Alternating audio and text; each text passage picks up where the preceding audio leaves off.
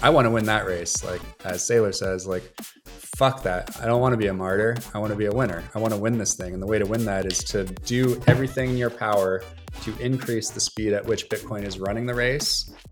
This is where I differ with a lot of people on Twitter that say things like, oh yeah, let the shitcoins be noisy, more cheap sats for me. Fuck that. Like that's increasing the chances that we have to fight a battle and decreasing our chances of winning this race. This is the Blue Collar Bitcoin Podcast, a show where average Joe firefighters explore the most important monetary technology of the 21st century. We talk Bitcoin, we talk finance, and we talk shit. Today we have a conversation with Cory Klippsten, CEO of Swan Bitcoin. Cory also serves as an advisor to Unchained Capital and Riot Blockchain, and he's also a partner at Bitcoin Ventures. Cory is not one to pull punches. He makes no bones about telling us exactly what he thinks. Cory has called out a ton of bullshit in the crypto space and helped many extract their money to safety before the collapse. His company Swan has done more for the education in this space than any other company in our estimation. Swan is on our short list of places to send new people to buy Bitcoin. You can be sure that when you send a friend or relative to them, they will not be exposed to crypto scams. Instead, they will discover some of the best educational content in the space. Blue Collar Bitcoin is sponsored by CoinKite. When you set up your DCA at Swan, you're going to want to send that precious Bitcoin to a cold storage setup. The best cold storage option, in our opinion, is the Cold Card Mark IV by CoinKite. This is the ultimate in security for your money. The Mark IV has the ability to use near-field communication to communicate with your phone. This way you can use a wallet on your phone and sign transactions with your cold card quickly and wirelessly. This allows air gapping between your private key and the internet, and this is the perfect combination of convenience and security. Your money is completely protected and access is quick and seamless. If you're in the market for a Mark IV, don't forget to use our coupon code BCB to save 5%. That's coupon code BCB to save 5% on a Cold Card Mark IV. All views and language expressed by the hosts and guests in this podcast are solely their personal opinions and do not reflect their employers or organizations they are associated with. Do not treat any of the content in this podcast as investment advice or as an inducement to follow a particular strategy. This podcast is for entertainment purposes only. All right, So wait, what this we were guy saying with actually... tattoos? Yeah. Yeah. Tattoos. Okay, Keep going. Tattoos. So this guy that you work with trolls you on Twitter. Yeah, his handle on Twitter is Firehouse Shit. Is that right, Dan? Yeah. Firehouse Shitter. He trolls us on Twitter constantly. He has got a series of tattoos that are very unusual, is the way I'm going to describe them. He's got a bingo bango on each on each bicep, and now he's got his newest one is a T-Rex sitting on a shitter with a chicken wing in its hand. This is real, by the way. This is real. I'm not making this up. We'll put pictures on Twitter. Okay. He's reaching out. If he allows. Reaching out to a statue that's reaching back. Something like, help me out here, Dan. What is it? Sistine Chapel? Like Moses reaching out to God. Yeah. And there's like a unicorn on one shoulder of the statue. There's an alligator. It's just... By the way, for the audience, you're not on mushrooms, by the way. You think you are after what you just heard. That can't possibly be true. You're not on mushrooms. You're sober. Firehouse what you just said is true. That just sounds like a tattoo of a crypto conference. Like, isn't that what happens? Cory, he is an ardent maxi, this guy. He's squared away, very intelligent person. Okay, good. He swans. He DCAs on Swan. I know that. Does he swan for sure. and chill? Okay, yes. If you have the DCA plan, it means you swan and chill. Yeah, okay, good. So Cory Klippsten, discerner of false narratives, slayer of false bullshit, leader of the plebes, protector of the Bitcoin realm. Welcome back. That was one trumped up title right there. I'm down. If I'm a participant in those activities, I'm with it. Yeah, sounds good. We're all participants. And no heroes, and this is a leaderless movement. And we're all on Team Bitcoin, man. Bitcoin has a unique and special proclivity to slay its heroes. That's for sure. I'm supposed to drink from this mug because this mug has the merciless shilling of my company. So I'm supposed to drink from this one. Corey, last time you were on, you were drinking tea. I think it was Turkish tea. Yes, I have not was. had tea in. I've had it in the last calendar year, not more than once or twice. I got tea upstairs before recording, and my wife was really confused, semi-concerned. Was that for me? This is for me, but in homage to you. But I'll say this. I take my drink choice very seriously when we record, and this better not fuck me up, because the right drink choice is the key to good tone for a conversation. So this is on you. I agree. This fucks me up. All right, fair enough. Well, I went with a double latte. Double shot latte. Ooh, yeah. So that's what's in here. My 4-year-old helped me make it. She puts in the exact right proportion, and she really likes to just fucking murder that thing and like press it really tight so it gets like a really good pour. What's your just for full disclosure here? I'm getting a Sam Adams Oktoberfest, and these historically give me some pretty abrupt changes in the morning gastrointestinally, and I'm probably better off with tea, honestly, if I'm going to be for full disclosure here. I was ready for you to say like changes of topic during the podcast or something, but that just went horribly awry. Go ahead. All right. Corey. Who's leading this thing? I don't know. There's no captain of this ship, which is pretty much characteristic of this entire show. Bitcoin is leaderless. Wait, I was going to ask another personal question. Give us a little. What's the Clipston household look like? How many kids do you have? If you're comfortable sharing, give us a window into the life of Corey. It's been talked about. Yeah, two girls, 4 and 7. It's a shit show, but it's awesome. And me and wifey doing our best trying to raise these girls when I used to work way fewer hours pre-Bitcoin. The work hours have probably doubled in the last 3 years, which is interesting. But she's a trooper, and the kids are awesome. And also, they're getting a little bit older. You can talk to them. You can sort of half reason with them.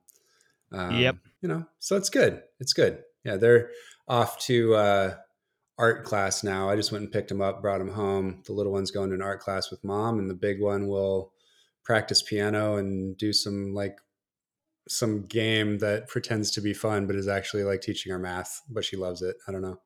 Very cool. We're both in the thick of it too. We each have 2 kids. We both have a daughter. Mine is upstairs practicing piano right now. I don't know if it's coming through on this mic, but nice. I can barely hear it. My kids are both currently shitting in their diaper, so we're in that phase. Early yet. It's early yet. Yeah. Corey, you've nailed a whole lot of calls in this last year with Luna exploding, Celsius, just dismembering itself rectally. What do you see? What do you see blowing up next? Like, what's the next one? We want to know. What nobody told me is this is their 3rd podcast recording in a row, and he's been smashing Sam Adams all afternoon. That's what nobody told me. They were like, Corey, you get the dregs. Welcome to the Blue Collar Bitcoin Podcast, Corey. Josh 3.0. That's awesome. That is 3.0, yeah. And this is, for the record, the first Sam Adams. I'm only like a third of the way through it, so we've got an hour ahead of us. I can get 2 or 3 more. We got a heater coming. Yeah. So, yeah, dude. I'm not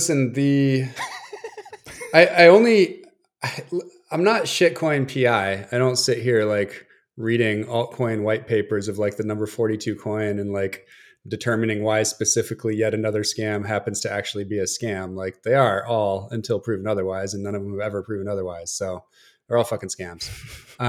So the only ones that I ever pay attention to are the ones that get close to Bitcoin and that affect Bitcoin directly. And basically that means, do they start showing up in my Twitter feed?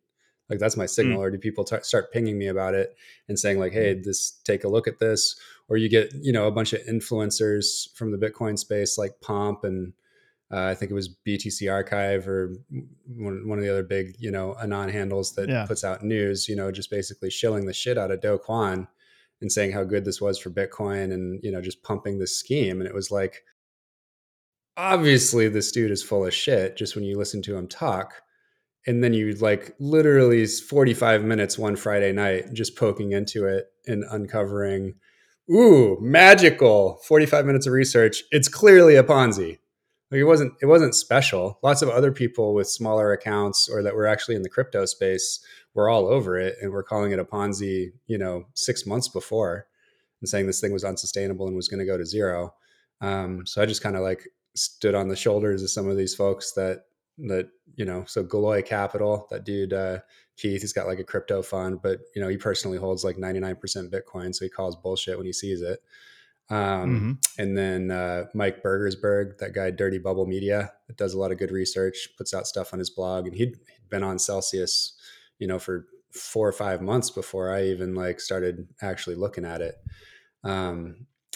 So yeah, I mean, that stuff is out there. I think it took someone to like actually from the Bitcoin space to not play ball and to be like, guys, like, what the fuck? What are you doing?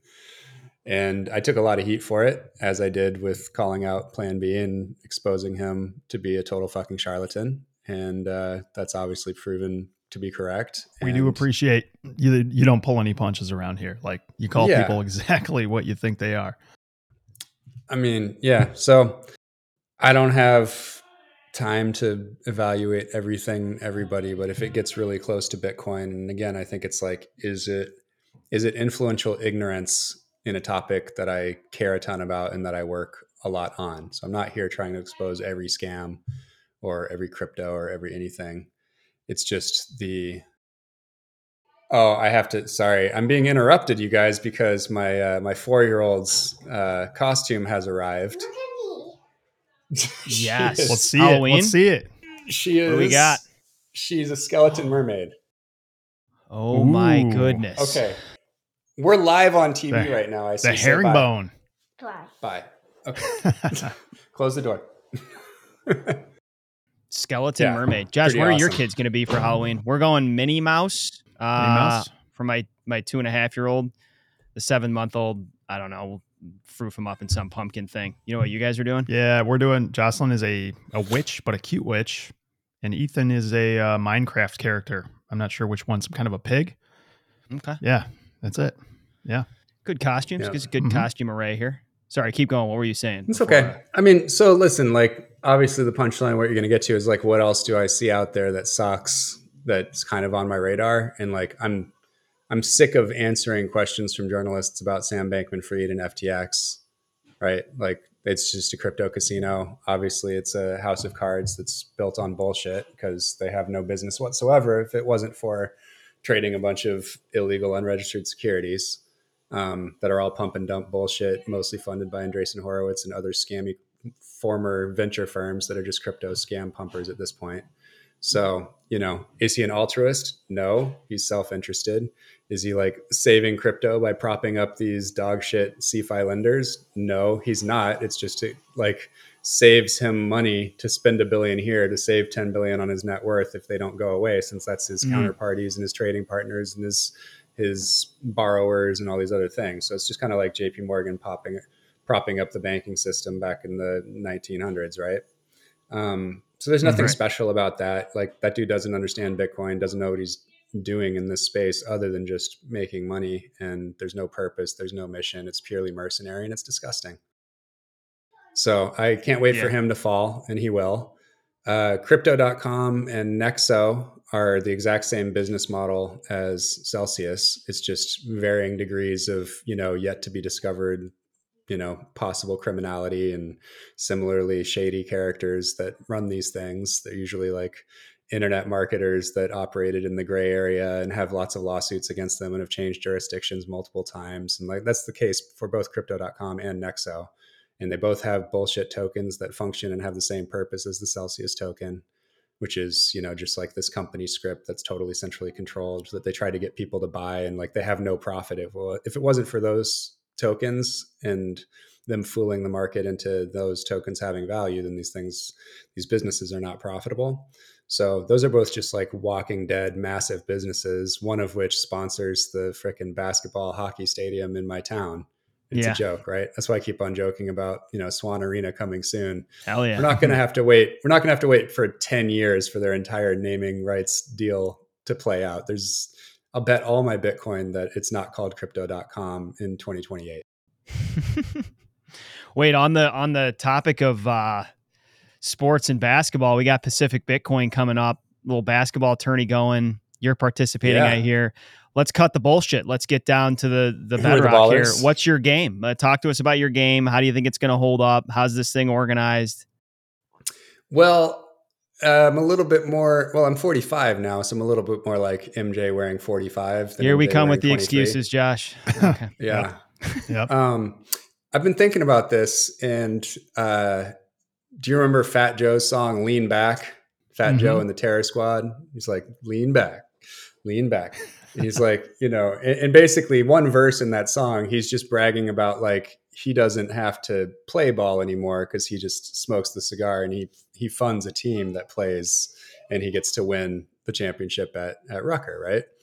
So yeah, I'm actually bringing a box of cigars, and I'm going to pass them out to all the team owners of these 3-on-3 teams, and we're entering 2 Swan teams of four each, and we index ridiculously tall and high skill when it comes to basketball. So I don't know, you're gonna have to bring some ringers. It's going to be a massacre is what I'm hearing. You're laying it down. Listen, there's going to be some good basketball played at this. I will, if they do. I think we are trying to do a 3-point contest. I just don't want to be like injured and sweaty at a conference I'm hosting. Yeah. Right. Mm-hmm. So that's why I'm not actually participating. Yeah. It's just way too much downside. But yeah, I will definitely light it up, and I'll say right now, I will win the 3-point contest if we do one. Did you ever watch Chappelle's Show back in the day? You know the skit where Rick James, Charlie Murphy's story with Rick James. How about you and your team versus me and the Revolution? He's wearing a blouse out of That's what I'm picturing right now as you walk out on the court. Corey, again, that was a crypto conference. That was a crypto conference 3-on-3 tournament. This is actual basketball. Fun fact about myself: years ago in college, I called men's play-by-play on the radio. That's where I first cut my chops on a microphone. So nice. We're devastated we can't be there this year, but maybe 2023, I'm vying for play-by-play. Definitely. Hello and welcome to the Pacific Bitcoin Basketball Tournament. The Swans taking on the Leaden Leopards in tonight's game. Corey Clipston leads the Swans left to right on your radio dial. Get it going again. It's boom goes the dynamite.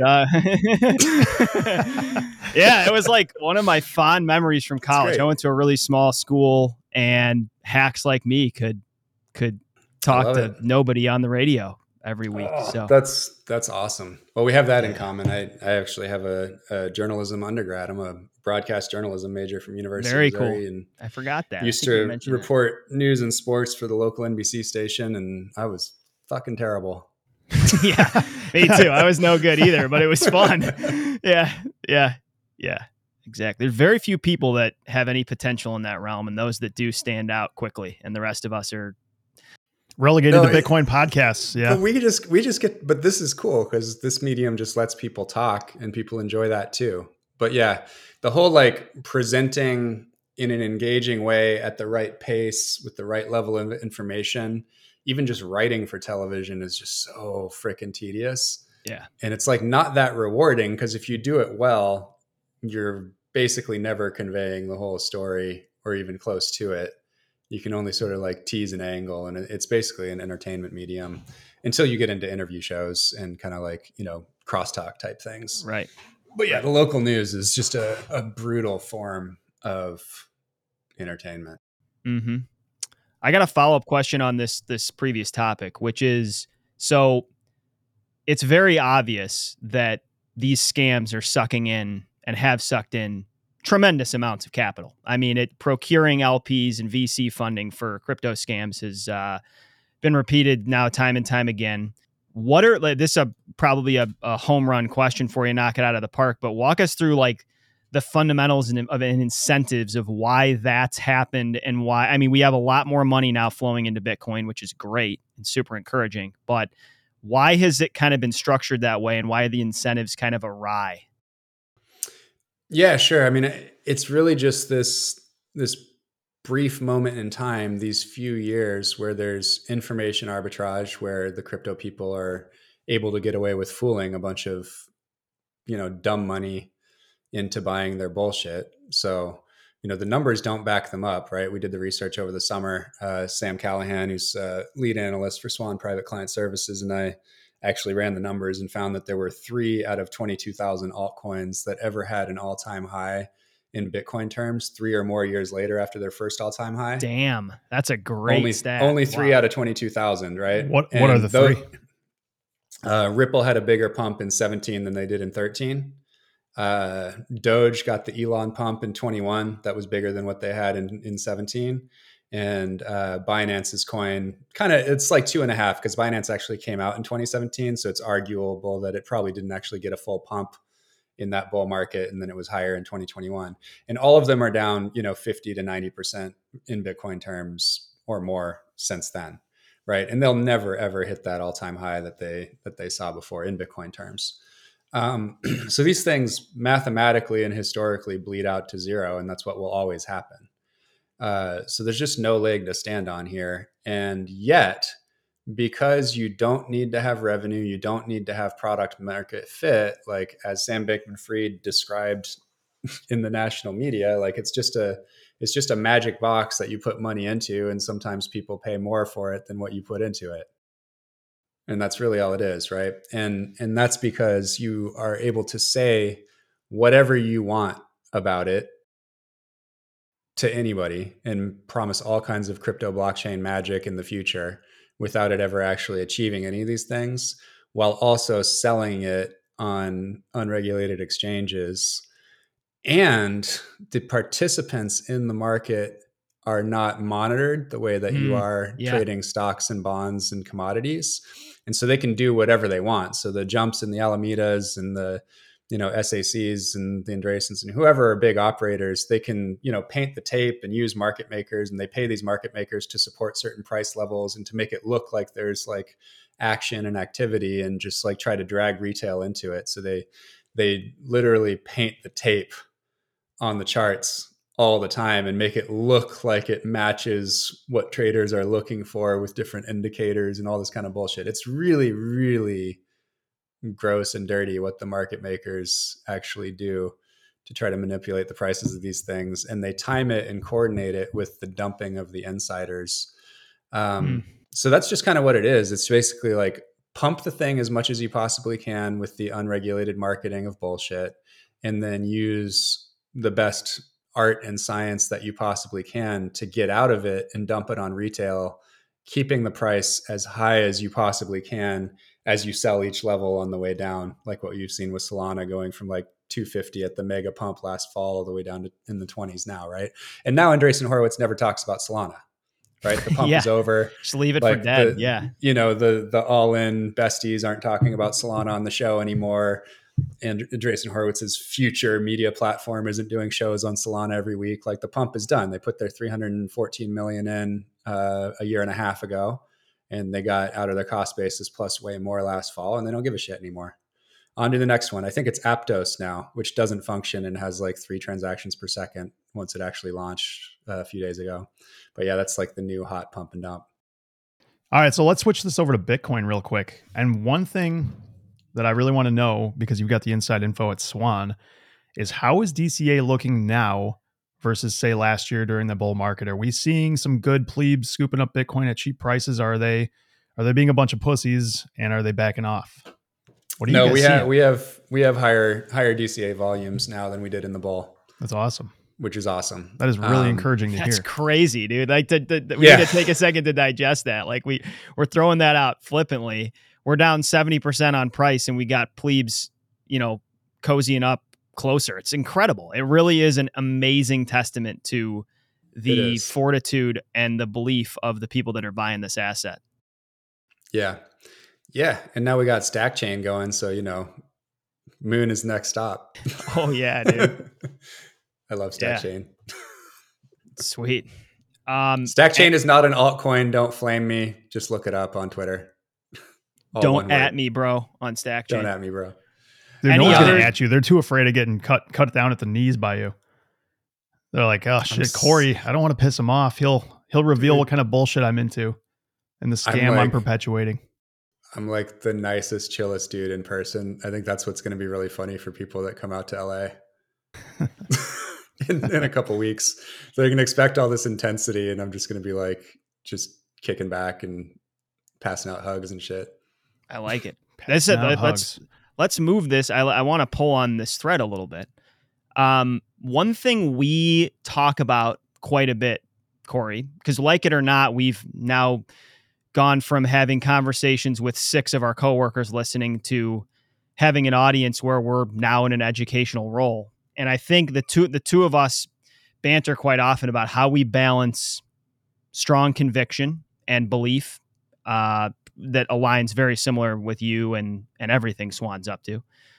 But how we balance that strong conviction without, shall we say, indoctrinating, right? And like finding this mix, because, you know, the old adage, you need to teach people how to think, not what to think. And although we may have the strongest of opinions, we want people to, you know, take their own intellectual journey. Let's riff on this for a second. What are your thoughts on this? You can maybe talk about your journey if you want, the role you're in, which is obviously orders of magnitude beyond where we are. But how do we navigate this strong conviction while avoiding, you know, dogmatism and tribalism and narrow-mindedness? Any thoughts on that, or tips, suggestions? I mean, I don't really think, did you notice that the problem just kind of went away? Yeah. I did. I mean, I think you could say that, but I muted Udi and Eric, and I don't hear about it anymore. Yeah. Like, that's it. It was just a straw man thing from like shitcoin friendly people trying to like put Bitcoiners in a corner and slander them to make room for altcoin pumping. That's all it is. That's why Vitalik called Bitcoiners Bitcoin maximalists in the first place. It was an epithet. So I don't really buy that this is like an issue. I think a lot of people feel strong when their portfolio is up. That's across the board. That's for stocks. You got somebody that made a bunch of money on Tesla or fucking Netflix or something, or Snap, and he's going to be talking about what a genius he is and saying all kinds of amazing shit about the numbers in the 10Q or some shit, but he can't rip apart a 10Q of another company. He can't tell you anything about some other stock, right? Yeah. And then the thing crashes 80%, and all of a sudden, like, you just don't hear from them anymore, which is kind of nice. And so we do have that in the Bitcoin Twitter, Bitcoin Telegram, or Bitcoin circles as well. Like, there's going to be a bunch of people that are super jacked up that don't know shit, that are going to be talking a lot in a bull market. And there may be a bit of a hangover, like a 4 or 6 month hangover after the peak and after it starts to fall. But when you're back in a bear market, those noisy newbies kind of don't talk anymore, and they realize they actually have to learn something. If they want to make it through and have any conviction, they're there studying right now. The ones that are going to be around for the next, 10, 20 years, they've taken their lumps. Most of them were probably pretty quiet in the bull market in the first place, but the ones that were maybe noisy realized, oh my God, this thing can go to 70 and then back down to 20, but I still kind of like it. Oh my God, I got to figure out why, or I don't really have the stones to hold on to this thing, let alone buy a lot more. And so they're learning, just like we all did in 2018, 2019, right? Yeah. Yeah. I think, so here's an example from my own experience. I think Ron Paul back in 2008 and 2009, that whole presidential campaign kind of opened my eyes to the libertarian ideas. Through that, I started reading about, Austrian economics. And then that led me to gold. I was a huge believer, huge holder of gold for a long period of time till like 2016. Mm-hmm. But if I hadn't kept an open enough mind about those ideas to when Bitcoin came around and in front of me, maybe for the third or fourth time, I would have disregarded it altogether and out of hand, because I didn't have at least an open enough mind to consider the fact that this might be the successor to gold, or this could be an implementation of a technology that's going to supersede it. So I think the basis of this question is, and this is going to sound like heresy, but it's basically keeping an open enough mind to not just say Bitcoin is the only way that this is ever going to succeed. Because let me ask you this. This is what I currently believe. From 2008 to 2016, did you have a clear answer, or did people around you in the gold space have a clear answer to exactly how it was going to win and why? I think that's basically the same thesis that Bitcoiners have, that this system is going to fall apart and that gold the system doesn't have to fall apart for Bitcoin to win.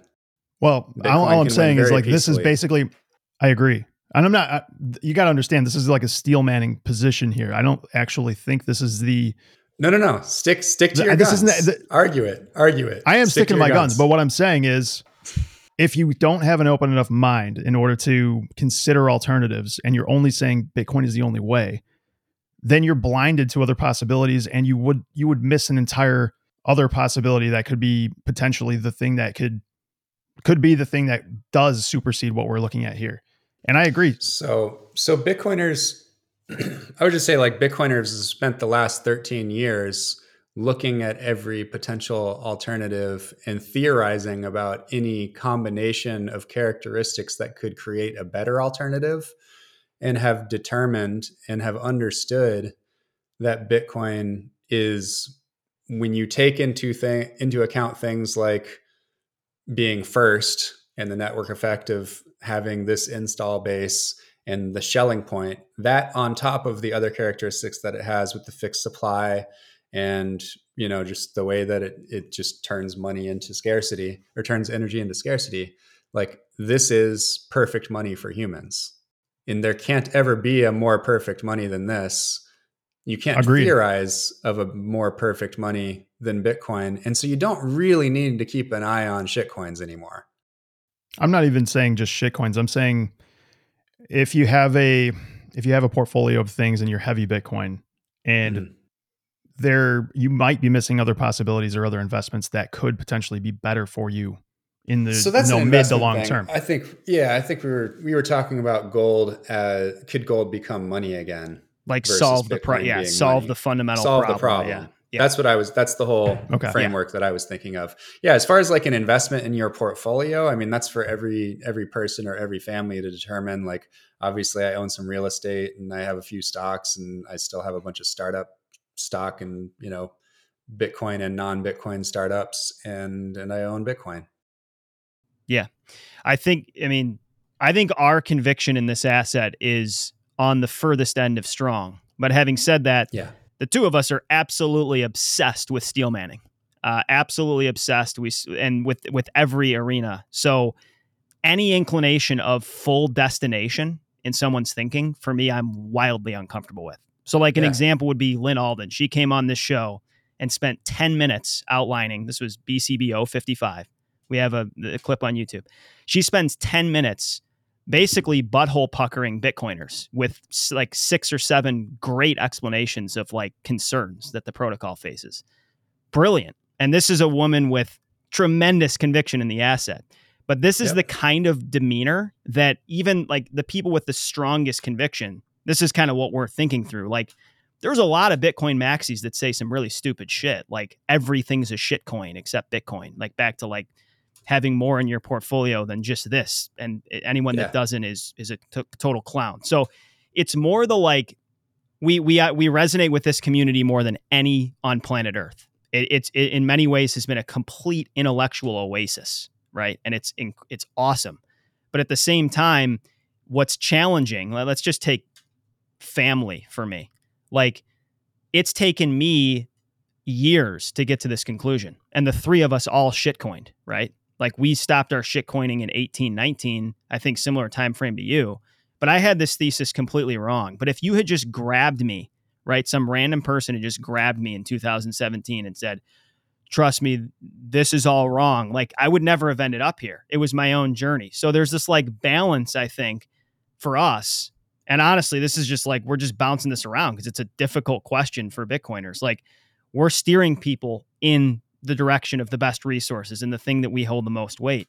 But if you tell people they can't explore other ideas or shouldn't flip over other stones, like, the essence of intellectual integrity is finding the most responsible person on the other side of your argument and engaging with them, right? And I think a ton of Bitcoiners do this well, but I think a lot of Bitcoiners do this very poorly, personally. And I'm seeing, so it's like, it's this, I'm sure you view yourself in a similar position, like with your perspective, but I mean, not everybody has access to an altcoin fan who can, defend their position. I mean, first of all, it's a tough position to defend. Yeah. It's impossible to both be honest and correct defending altcoins. Yeah, but that's a thesis. So we agree with that thesis, right? Okay. But that's a thesis that you should challenge for forever. You know what I mean? And I think it'll hold up. It's held up for us. You could, but you could also stop wasting your fucking time. You've settled that issue for yourself and you have other mountains to climb. Yeah, I hear you. There's only so much. I don't feel like, yeah. Well, I also just like, I don't feel like I have to argue anymore over like, is the earth round or flat? Some of the shit is settled. Yeah. For me, the altcoin question is settled and I see them as delaying Bitcoinization. Mm-hmm. And it doesn't mean that I'm going to like stop the basketball game because I know a dude on the court, runs a crypto fund and I'm going to take him aside and tell him he's an enemy of humanity. Like he doesn't think that. And this is a polite society, but we'll go have a fucking smoothie after the game and might talk about it a little bit. And I'll try to send him some resources and, that kind of thing. This happened a few weeks ago. What kind of smoothie? Strawberry banana? No. This is at the gym. So yeah. Oh no, there probably was no strawberry, but yeah, probably like banana, almond, and some protein or some shit. Yep. But anyway. Wait, I actually really resonate with something you just said, and I think it's a really good point. Actually, there's only so much time in the day. There's only one lifetime, and you only have so much bandwidth. And so, for each one of us, there are certain things where you do get to a point of strong conviction where you I get it. You do need to, just from being judicious with your time and energy, say, okay, that's settled. We're moving to the next thing. Like how long do I have to actually like address each new Real Vision scam? Yeah. Right. Didn't I do that 2 years ago? It was summer of 2020. Didn't I say my piece? It's not so much like, it's not so much that we're saying like, you need to go assess fucking Nexo or Dogecoin. Like, I mean, if you listen, we rip on this stuff incessantly on this show. It's more, I think more what we're getting, what we banter about is manifesting the fact that no matter how strong those convictions get, that your eyes are always wide open and you're constantly looking to steel man. I mean, I'll say Lynn Alden again. She embodies this in the most eloquent but powerful way I've ever seen. Honestly, I've ever seen. I mean, she's unbelievable. She brings heat, but she is so gracious and she is constantly flipping the stone back over. And I think honestly, like maybe we're putting too much pressure on ourselves, but it is like, it's a question that you need to grapple with when you de facto kind of get in a space where people are DMing you every day for advice on shit.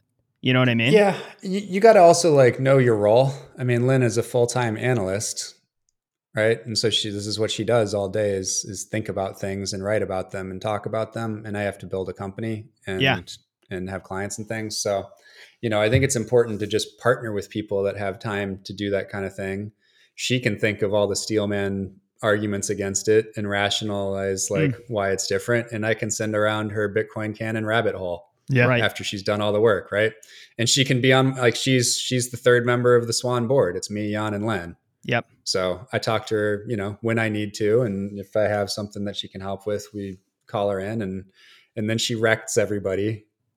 Well, she does. Here's the other comment I had was it's like, if your Aunt Susie doesn't know what a mutual fund is, and as far as her financial knowledge goes, is her checking account, like you don't need to tell Aunt Susie, hey, there's this Bitcoin thing. I have strong conviction. I've spent years on it, but you need to go make sure to look at everything, right? There are cases where there's people that trust you, maybe implicitly, and it's okay to share those convictions and give direct suggestions.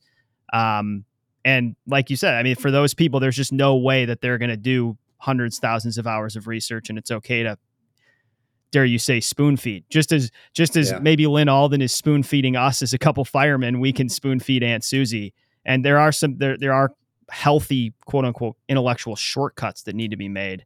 Yeah, sure. Sometimes you have to go on trust here, right? Like I got pulled into the space based on just going on the recommendation of somebody. And then I started looking around and somebody who seemed trustworthy, who came through a friend, was like, just buy some right now. It'll like just get started. Yeah. Like so Croesus has this story about Croesus has a buddy that's a sailor. He talks about this guy. He sails a sailboat, and Croesus just said, dude, just go buy a shit ton of Bitcoin. This is like 4 or 5 years ago. And the guy's like, all right, okay. He just does it, Done. Yeah. So you guys want an anecdote from earlier today? I do. Yeah, always. Okay. So this was fun. So got introduced to the CIO, so Chief Investment Officer of a money management firm. They have a bunch of RIAs, like registered investment advisors, on their platform. So they have about 17 billion of assets under management. So like a good large mid-sized RIA. And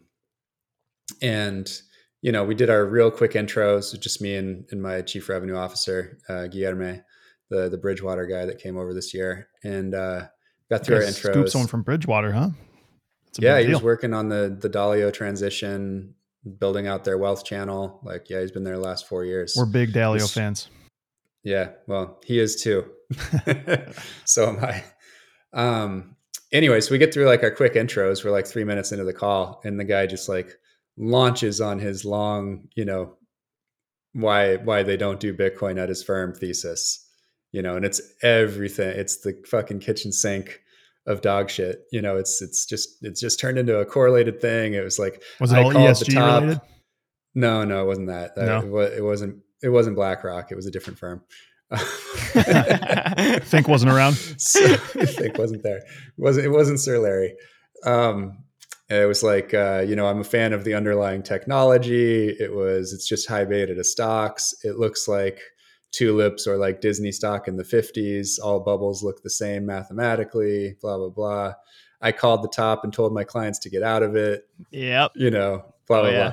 Anyway, but, because it came through a friend, and this friend is smart, and this guy said, like, this guy's a great guy and was like the smartest guy I went to school with, and he's pretty humble. Like, just talk to him, suss him out, like a little more leeway with me.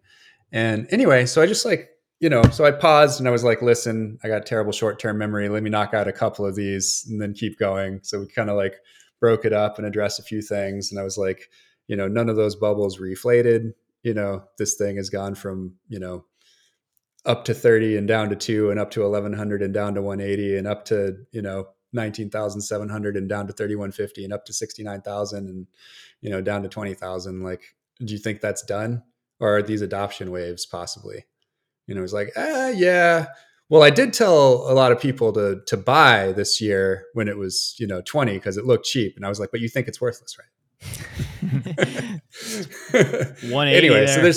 so it was just interesting, like just trying to like, when you have a commercial interest, because what I'm trying to do obviously is we launched Swan Advisor Services last month, and now we have a bunch of RIAs on the platform putting Bitcoin in their client portfolios.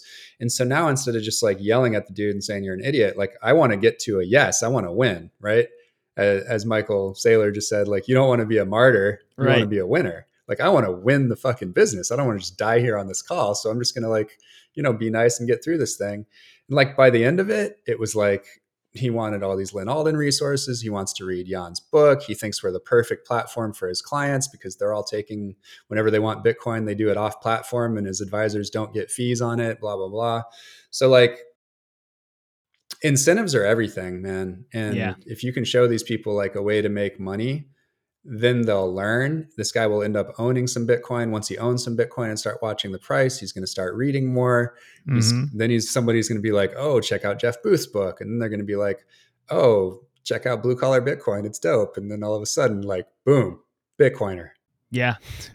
Dude, Kraken's got him.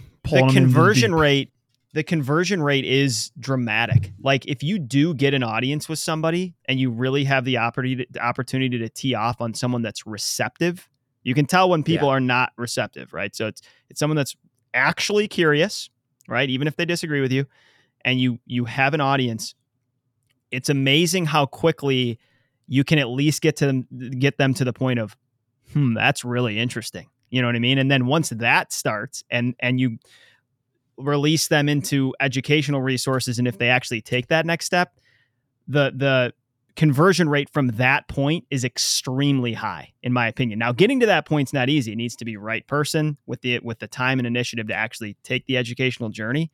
But once you're there, man, it's startling how many people end up becoming Bitcoiners. And that's a testament to how strong the thesis is and how compelling this protocol is.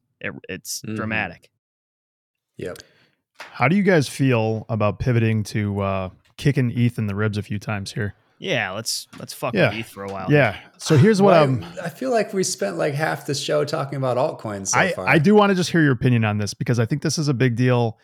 I think it's going to fuck Bitcoin a little bit. Terrible guest. I'm like, fuck that question. All right, just hear me Hey, out. we Hear love me it, out. dude. That's what it's all about.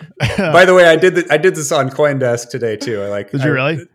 I was on CoinDesk TV at like noon Pacific, and not only did I not show up for the pre-show to make the producers not nervous because I had a call going up like right to the top of the hour, I also forgot, and so it was like 12:04 when I finally saw my 8 missed phone calls. So I joined like 2 minutes before the spot. Then I was like half a second behind the host, that Christine Legal. Yeah. And so I kept interrupting the shit out of her by accident because I didn't know she was talking. I gotta watch. She's this. like, this guy's such an asshole.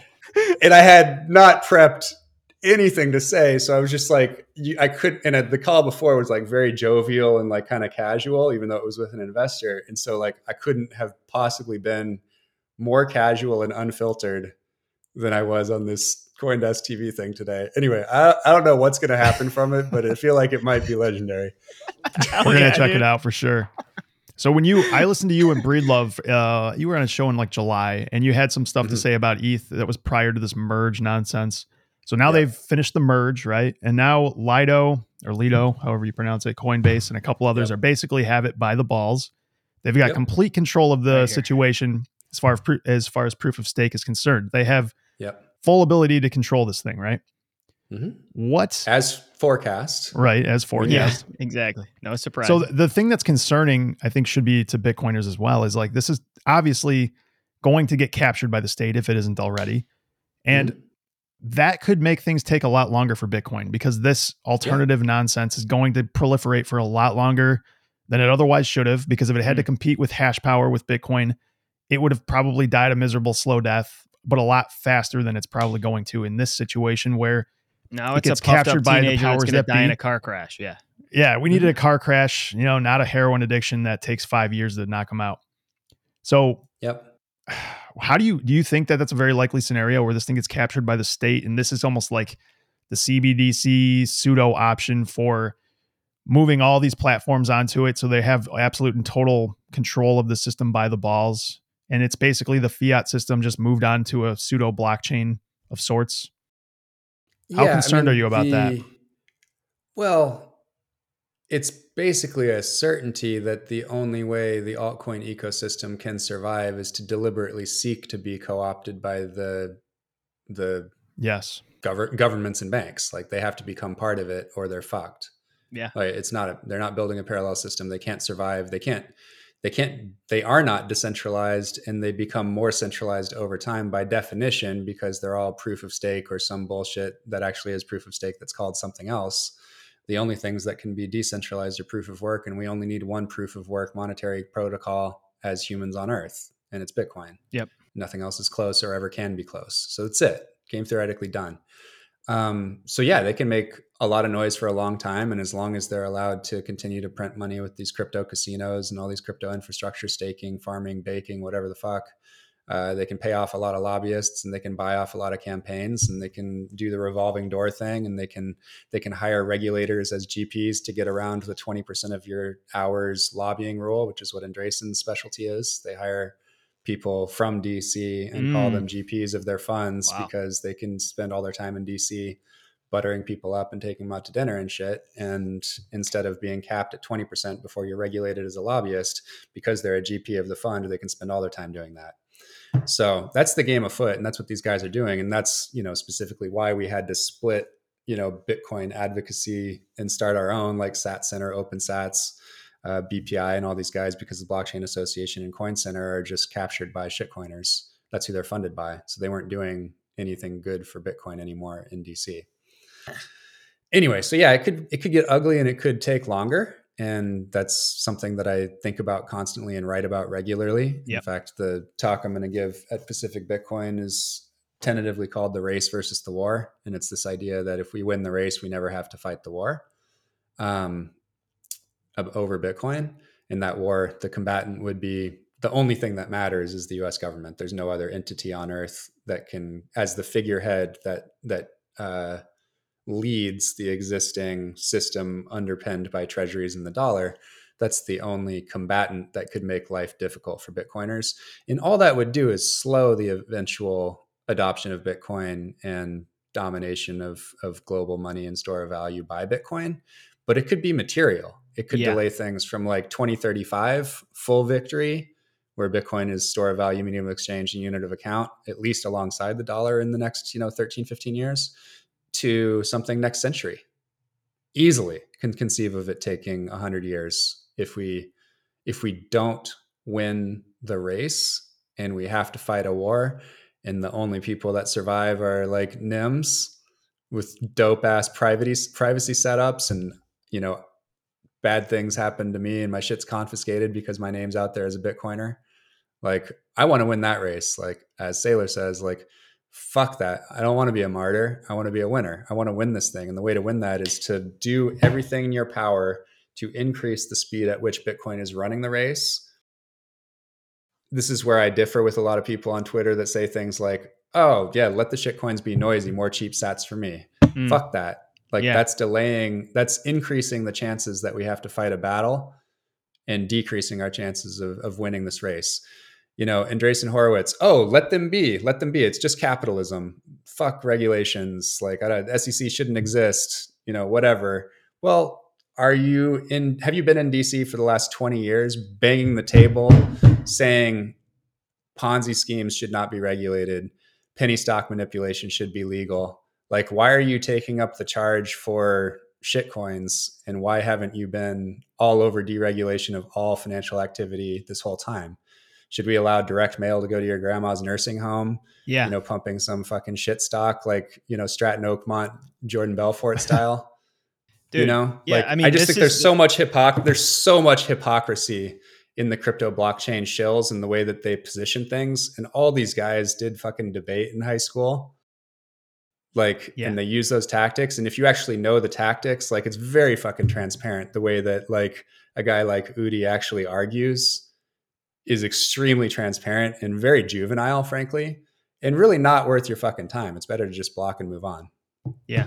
Well, and the other thing is, you've said it, I'm going to say it differently. Like, there's people on the other side of this shit, and they're average Jills and Joes, right? They're blue collar, lower class, whatever. They're the ones that are getting screwed over by this stuff. It's not as though it's just numbers on a screen and something to laugh at.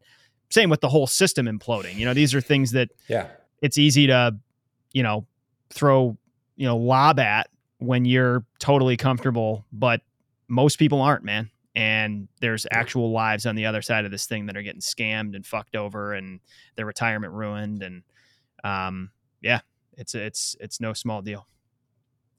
Let's talk about Swan. Here's my first question. Where is it right now compared to what you expected when you started it? Like, what's your looking back on this project? You guys are doing so much. How's it gone compared to your initial vision? So the plan was to start this little gifting tool and to aggregate a bunch of givers and receivers, and then just have like a big list and flip it to somebody and make like 10 mil or something. That was the plan.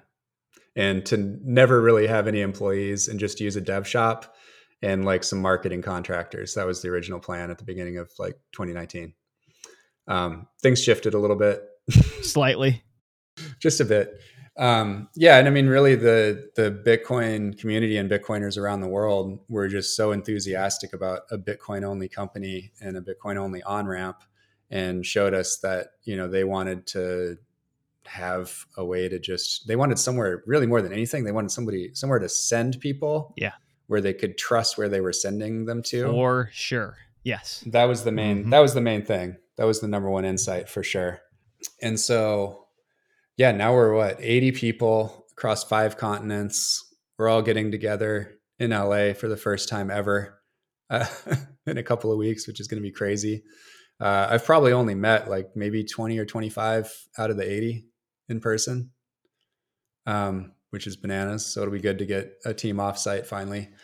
And, we're a large Bitcoin financial services and technology company. And we have 4 business units. We have, Swan Personal, which is the app and the website. We have Swan Private, which is private client services for high net worth around the world. We've got Swan Advisor for the wealth management channel in the US.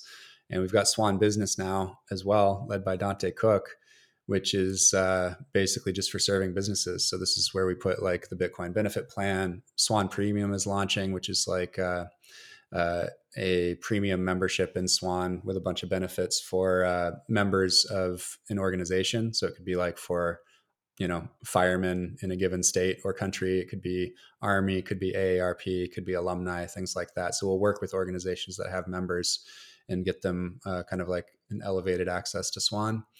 And the API is out there built into like 20 some apps and sites now, and that will be just exploding over the next year into hundreds. We acquired Spectre, closed that acquisition about a month ago. Right.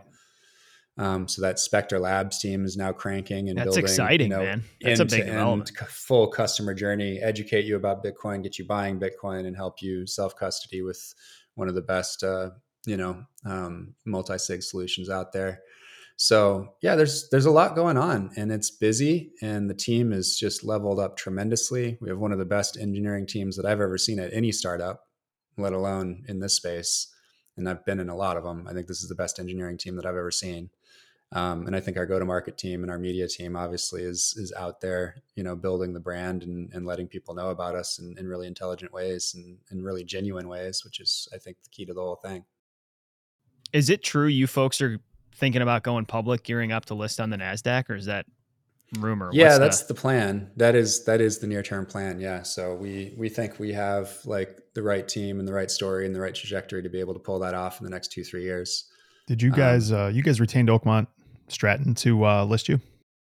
Absolutely. Yeah. Okay, good. They're solid dudes. They have a very, very blue collar or a blue chip, I should say, blue chip sounding firm. Yes, they do.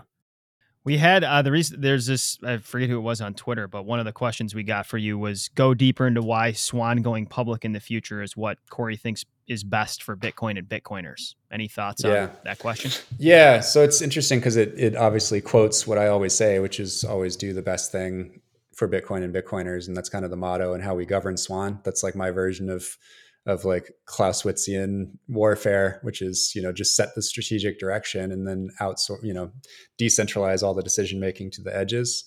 So it's very rare that a decision gets brought to me because it's usually pretty clear. And only if it's gray do I have to get involved, essentially.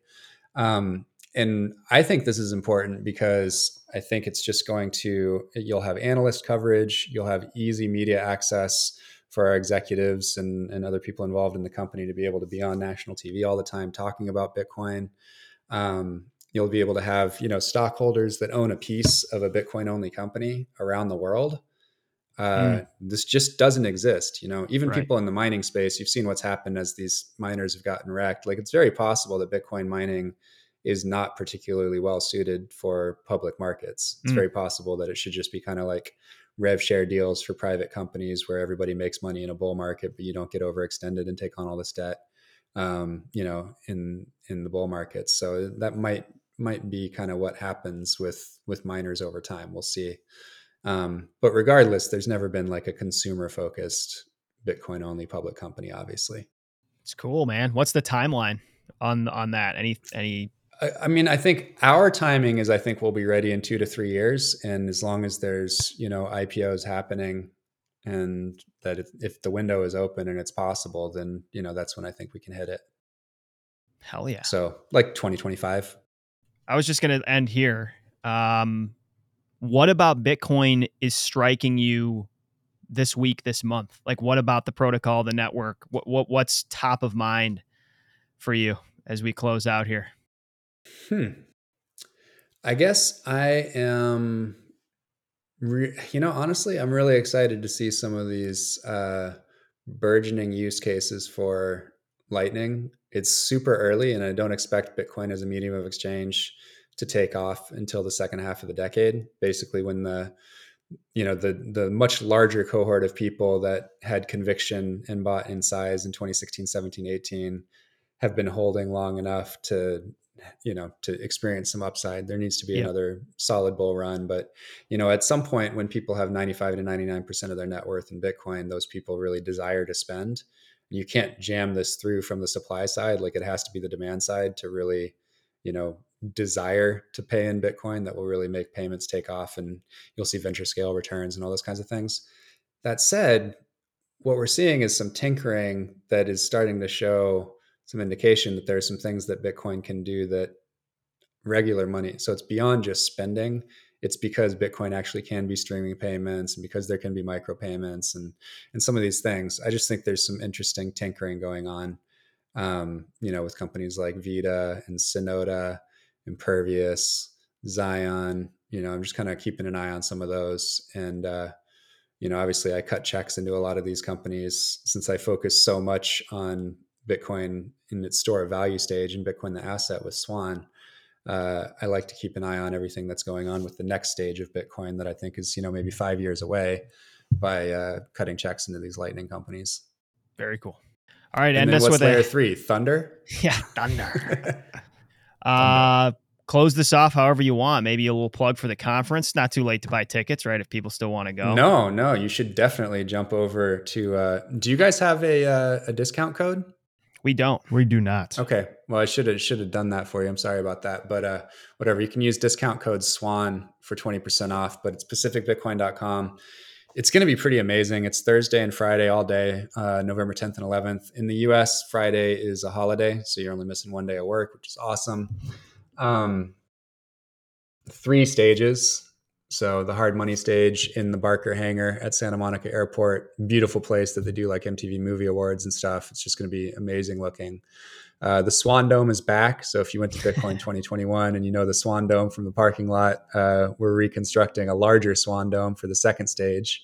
And that'll be like more Bitcoiner insider, a little bit more tech, and, Lynn Aldens and Jeff Booth and Saylor and all those guys are in the hard money stage inside. But the Swan Dome will have like the, toxic happy hour and, simply Bitcoin types. And if you guys come, we'll give you guys an afternoon to MC if you come next year. And then the third stage is the Magic Money Court, which is actually a basketball court with bleachers. And that's where the Bitcoin Classic, the 3-on-3 tournament, is happening, plus a bunch of performances, some rap performances, some guitar performances. We do, I believe, have David Kevin Frazier coming to perform My Star Will Continue to Rise. We've got Oflo Show coming. Oflo Show is coming to perform a few Bitcoin songs. Captain Youth is doing his Bitcoin songs. The Professor, the amazing dribbler from the And One crew, is coming and doing his exhibition. The Compton Magic will be there. Della Vadova is bringing at least 4 of his Sacramento Kings teammates because they're playing the Lakers on Friday. So they're all coming on Thursday. So yeah, it's going to be like this big, fun, festival vibe with a ton of amazing Bitcoin education. We decided not to live stream the main stage. We'll be live streaming the Swan Dome. The reason we decided not to live stream the main stage, each speech will be up on YouTube within like an hour, but we didn't want to get shut down for playing copyrighted music. And I'm like a senses experience guy. I need my hype dope music that everybody knows and loves. And I personally chose with Tyler, DJ Sticky Buds is actually on our client success team. He's a big touring DJ up in Canada. Anyway, so we literally went through and chose the intro music for every panel and every speaker. And so like, if you think that the music was well matched to the thing you're about to see or the person you're about to see, like, we spent a lot of time on this. Hell yeah, dude. Stuff matters, man. That stuff matters. Shit matters, man. Nothing short of epic. So come on through pacificbitcoin.com, code SWAN. The VIP experience is dope too. There's a huge VIP party on Thursday night. There's a rap party on Saturday at a beach mansion. So like that experience is going to be insane as well. And Corey Clipston hitting trays. Hitting trays. I promise to make at least 1 3-pointer out of 15 shots or however many they give us. You're just going to hog and just launch all game, but something's going in, folks. It's all right. It's like hitting one good drive in an 18-hole course. That's the one you remember, though. Feels good. It's the one you remember. One shot feels good. You're good. Thanks for your time. Is the Sam Adams done, Josh? Let's see. No, I still got about a fifth of it, or maybe a 10th of it there. You're done. Look at that. Tea gone. No more latte. All right, hold on. I'll pound this thing. This drink worked out well, Corey. I didn't think I was going to make it through, but I got to pee like a Clydesdale, but it was good. There you go. Well, that means we need to wrap. So, All right, good guys. show, guys. It was a Thanks. pleasure. Appreciate it, Corey. Take care. See ya. Thanks so much for listening into the show. If you enjoyed this discussion, be sure to like or subscribe on whatever app you're using for podcasts or on YouTube. And if you have an extra minute, go ahead and leave us a review. We are also active on Twitter at blue_collarbtc, and our email address is bluecollarbitcoinpodcast@gmail.com. We invite questions, comments, or inquiries of any kind. We look forward to you joining us again on the BCB Podcast.